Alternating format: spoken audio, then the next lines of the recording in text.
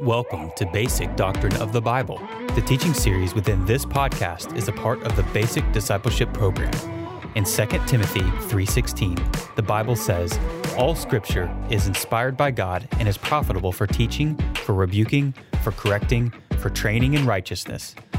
Our hope is that this material will encourage you to have a great appreciation and respect for God's Word. Now, let's join today's lesson. Hey, welcome to this episode of Basic Doctrine of the Bible. And in this episode, in this lesson, we're concluding our series on this subject, Doctrine of the Bible. We've talked about how God speaks, thus we have the Word of God, the Bible. We've talked about different qualities of God's Word, the way it's inspired, authoritative, sufficient. We've also talked about how we've received the Bible, the process through which the Lord delivered His Word to us. And we talked about some of those words like canonization. And so in this final lesson, we want to talk about more practical matters. We want to talk about, now that we have the Bible, what can we do with it to spiritually benefit from it? What actions can we take to gain from God's words? What do we need to do in order to really appropriate the Word of God into our life? So I really believe this: no study of the Bible would be complete without a practical emphasis on how we can make this book, the good book, a meaningful part of our life. We know this from our study already. The pathway of spiritual growth travels through the pages of the Bible. If you want to be spiritually strong, you've got to have God's Word in your heart, soul, and mind. The psalmist understood this. He prayed, "Your Word is a lamp unto my feet and a light unto my path." Psalm 119:11. And Jesus taught that His Word is a means of disciples getting closer to God and becoming all that God wants them to be. John 17:17. Jesus prayed for us, "Sanctify them by your truth. Your Word is truth." So hear the words of the psalmist. Hear the words of Jesus. If you want to be all the Lord that wants you to be, if you want to grow, if you want to have the Lord's abundant life, His joy, peace, purpose, and direction in your life, you need to be a person committed to His Word. You need His Word in your heart, soul, and mind. So we could say that David and Jesus both recognized the value of God's Word. Paul did as well. He, when speaking of his own ministry, regularly spoke, Acts 16:5, Colossians 1:23, of the way in which he always attempted to strengthen people by the Word of God.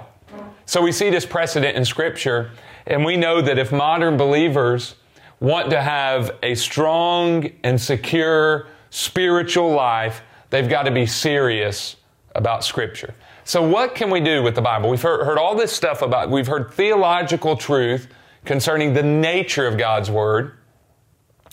We've learned the process by which the Lord gave us His Word. Let's now consider what we practically, regularly as disciples need to do with the Bible. And number one, I would encourage you with this: read it. Simply read the Word of God. The psalmist said this: "Instruction from your lips," Psalm 119:72, "instruction from your lips is better for me than thousands of gold and silver pieces." Know this: every time you read the Bible, you receive instruction from God. When you get up in the morning and go about the practice of opening this book, you hear from God. And so I would encourage you to first be a person who regularly reads the Bible. I would recommend to you a daily Bible reading plan. I make it my goal to read through the Bible once a year. Now, you don't have to do that. Maybe you read through half of a year, or maybe you read through it twice in a year. Maybe you take 3 years to read through the Bible. I don't know. Here's all that I'm encouraging. Make sure you regularly read God's Word. Now, remember not to be legalistic about this. Remember to not think that a mere cursory reading of Scripture is going to cure all that ails you. You have to read and understand God's Word. But know this, Bible reading is beneficial. When you set aside time in your daily routine to ingest God's truth, you are making more room for God to move in your heart. So carve out some time. Get a Bible you like, the translation you can understand. Find a reading plan that challenges you. Get online and look one up. Make it your goal to systematically read through God's Word, and God's Word will develop your soul. Read it. Number two, I've already mentioned this in a way briefly, but secondly, I would say this. Don't just read the Bible, understand it as well. Understand it. See, this is so critical. Many people, again, are guilty of just having a cursory, surface level reading in which Bible goes in one ear, out the other. The words of the Bible pass over the gray matter of the mind, but the profound truth of God never penetrates into the soul. Why? Because some people read the Bible without aiming to understand it. Warren Wiersbe has said this, great Bible teacher Warren Wiersbe. He said, the Bible is not a magic book that changes people or circumstances just because somebody reads it. God's Word must be understood before it can enter the heart and release its life-changing power. Now, we know this is true by studying the Bible. We can take an example from the life of Israel. When the Israelites returned from captivity in Babylon, the Lord used them to rebuild the walls of the city. And then in Nehemiah chapter 8, the Lord instructed the people to hold a great big revival service. The men of God of that day got up and read the Word of God and gave the explanation of it. And Nehemiah chapter 8 records the scene. It tells us what took place, how the men of God preached the Word. And it says in Nehemiah chapter 8, verse number 8, the men read out of the book of the law of God, and they translated it, and they gave the meaning so that the people could understand what was read. So notice what happens in this revival. People hear the Word of God, and that was needed, but they actually needed somebody to translate it. Why? Because they had been in Babylon, and they didn't understand the ancient Hebrew. So first of all, they needed someone to translate it. Then after translating it into their new tongue, they needed someone to give the meaning. In other words, just hearing what Scripture said wasn't enough. They needed someone to break it down and to explain it so they could understand what the Lord meant in His Word, so that they could understand what the Lord required of them. So they were given the understanding of Scripture, and then Scripture had the ability to enter into their hearts, souls, and minds and transform them. It was only, go on and read the account, verse 9 and following. It was only after they knew what the Bible meant that they were able to experience revival and transformation. So know this in your life, believer. We've said a lot of neat stuff about the Bible throughout this series, but know this, in order for you to benefit from the Bible, you've got to understand it.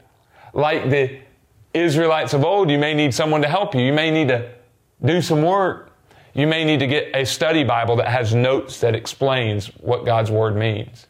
You may need to buy a single volume commentary that explains God's Word. I can remember when I was a young Christian, I can distinctly remember reading the Bible and having no clue what this book was talking about. Then I remember somebody gave me a popular study Bible at that time, the Life Application Study Bible. Since then, I've liked to use the John MacArthur Study Bible. I've used the Ryrie Study Bible. I've used the ESV or the Christian Standard Study Bible. But I remember using that Life Application Study Bible and reading notes. And for the first time, I began to understand what God's Word really meant. And then I remember the experience of understanding God's Word and as a result being changed, having my mind renewed and transformed, Romans 12, 1 through 2. Know this, you got to understand Scripture. if you really want to benefit from it. So do the hard work. Get a friend who can help answer questions. Consult a pastor, a youth pastor who can help you. Buy some resources. Be careful as you look stuff up online. Consult trusted resources. And know this, read it, understand it. Number 3, I would say this, meditate on it. So we want to be people of the book who read it, and then we want to be people who study it and aim to understand it so that it can unleash its life-changing power. But third, there's this need for disciples to also meditate on God's Word. Now, the word meditation may bring up a lot of thoughts in your mind. You may think of some spooky, esoteric Eastern practice. Meditation, however, is simply the act of mulling something over in your mind. Meditation, real simply, is the idea of you thinking upon something. We're all meditating on something all the time. Unfortunately, many of us sometimes meditate on stuff of this world that really doesn't matter, or maybe we meditate on negative feelings. The Bible encourages us to meditate on the truth of God's Word. I found this to be where the rubber really meets the road in the Christian life. I found that this is really where the change comes. This is where the power comes to one's daily life. When one moves from not just being a reader or study of God's Word, but then throughout the day, he or she thinks about or meditates upon, places his mind or her thoughts on the Word of God. This is meditation. It's this act of personally reflecting on God's Word throughout our day-to-day life. The psalmist said he did this, Psalm 119:97. He said, "How I love your instruction. It is my meditation all day long." In other words, I think about it all day long. Today, I went to a lunch appointment. I was walking across the parking lot to go meet the person for lunch. And I took an opportunity just to think about God's Word and to let my mind go back to what I'd read and studied this morning. And had a brief conversation with the Heavenly Father about it. Gave Him some praise, confessed some stuff to Him, asked Him for some help.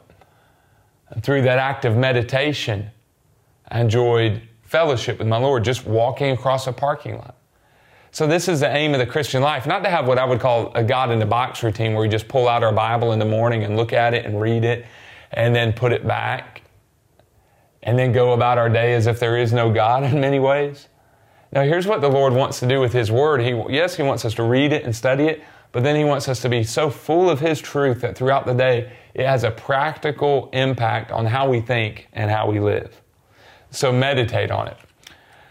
Number 4, I'd say this, memorize it. Practice memorizing Scripture. There is a great benefit in memorizing the words of the Bible, of memorizing a Scripture reference, and then the precise wording of that verse.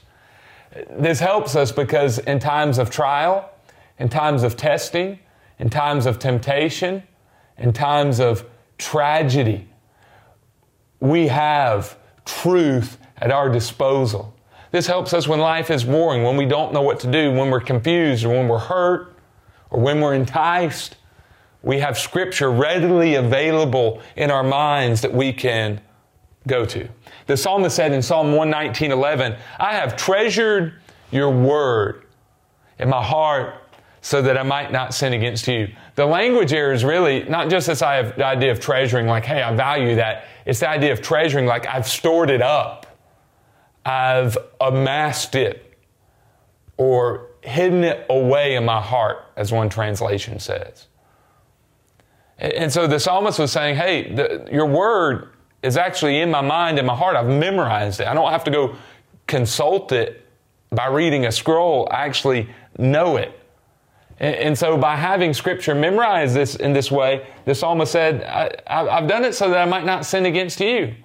In other words, the whole purpose of memorizing Scripture is to protect us in the evil day, in times when we're tempted, in times when emotions or feelings or the words of others are dominating us in an unhealthy way.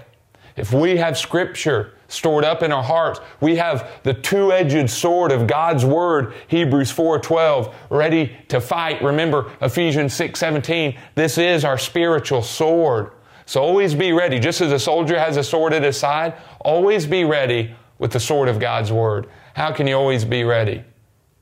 Well, you could always have a copy available to pull out and look at, but why not memorize it?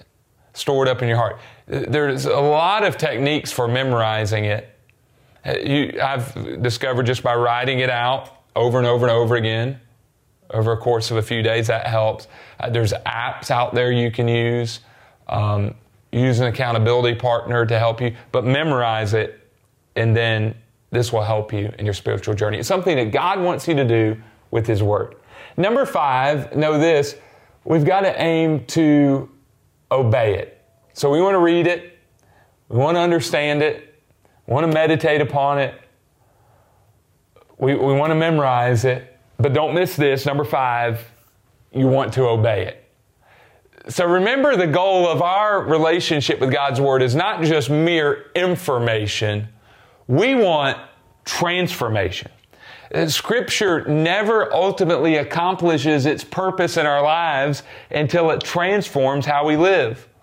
Many fall short of what God wants for them. Many are spiritually deceived because they are hearers of the Word without being doers of the Word, James 1:22.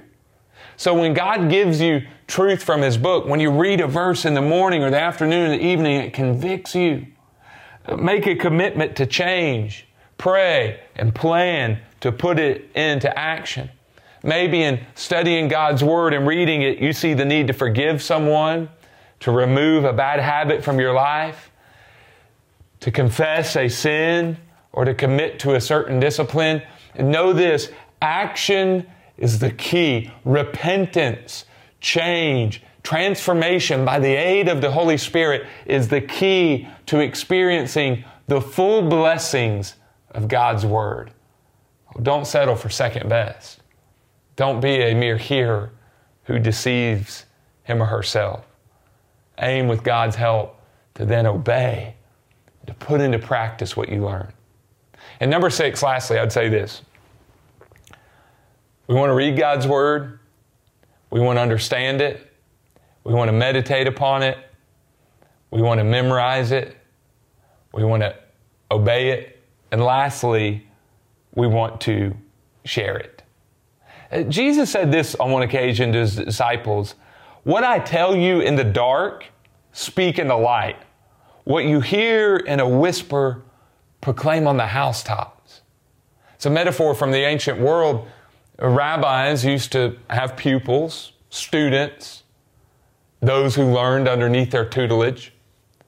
Oftentimes, these students, these novices, would debate one another. They would have a practice debate. And as they would engage in debate, their masters, their lords, their rabbis would stand behind them. And many times they would stand very closely behind their pupil, and they would keep their mouth right at the pupil's ear. And as the pupil or the student debated with another student, they would oftentimes prompt them concerning how they ought to respond. And maybe they would whisper in their ear, tell them this, quote this passage of Scripture, reference this rabbi, give this saying from the Mishnah. Jesus uses that metaphor to describe how we ought to approach our personal time of devotion with Him.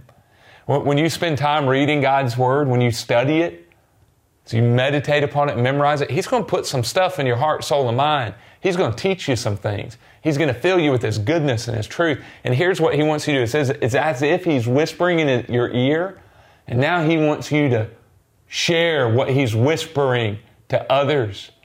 Know this, Jesus has told us, Mark 16:15, we are to go into all the world and proclaim the gospel. He's proclaimed that we should make disciples of all nations. So our personal time in God's Word isn't to be something that stays private. We're to go public with it. And so when you read your Bible, as God teaches you stuff, always be ready to share with others. Unbelievers are going to cross your paths at restaurants, at shops, at work, at school. And they need a loving Christian who is ready in conversation to share the truth about Jesus with them. You're going to have Christian friends and neighbors at times who are going to share heartaches and hurts with you. They need a Christian prepared, as Jesus has said, to speak His word and to speak His truth. Always be ready to give an answer for the hope that is within you. Thank you for joining us today for our lesson on basic doctrine of the Bible. Stay current with other episodes by subscribing to our podcast or visit us online at basicdiscipleship.net. If you have any questions about the materials presented in this lesson, or if you would like to give feedback, email us at info@basicdiscipleship.net. Thanks for listening.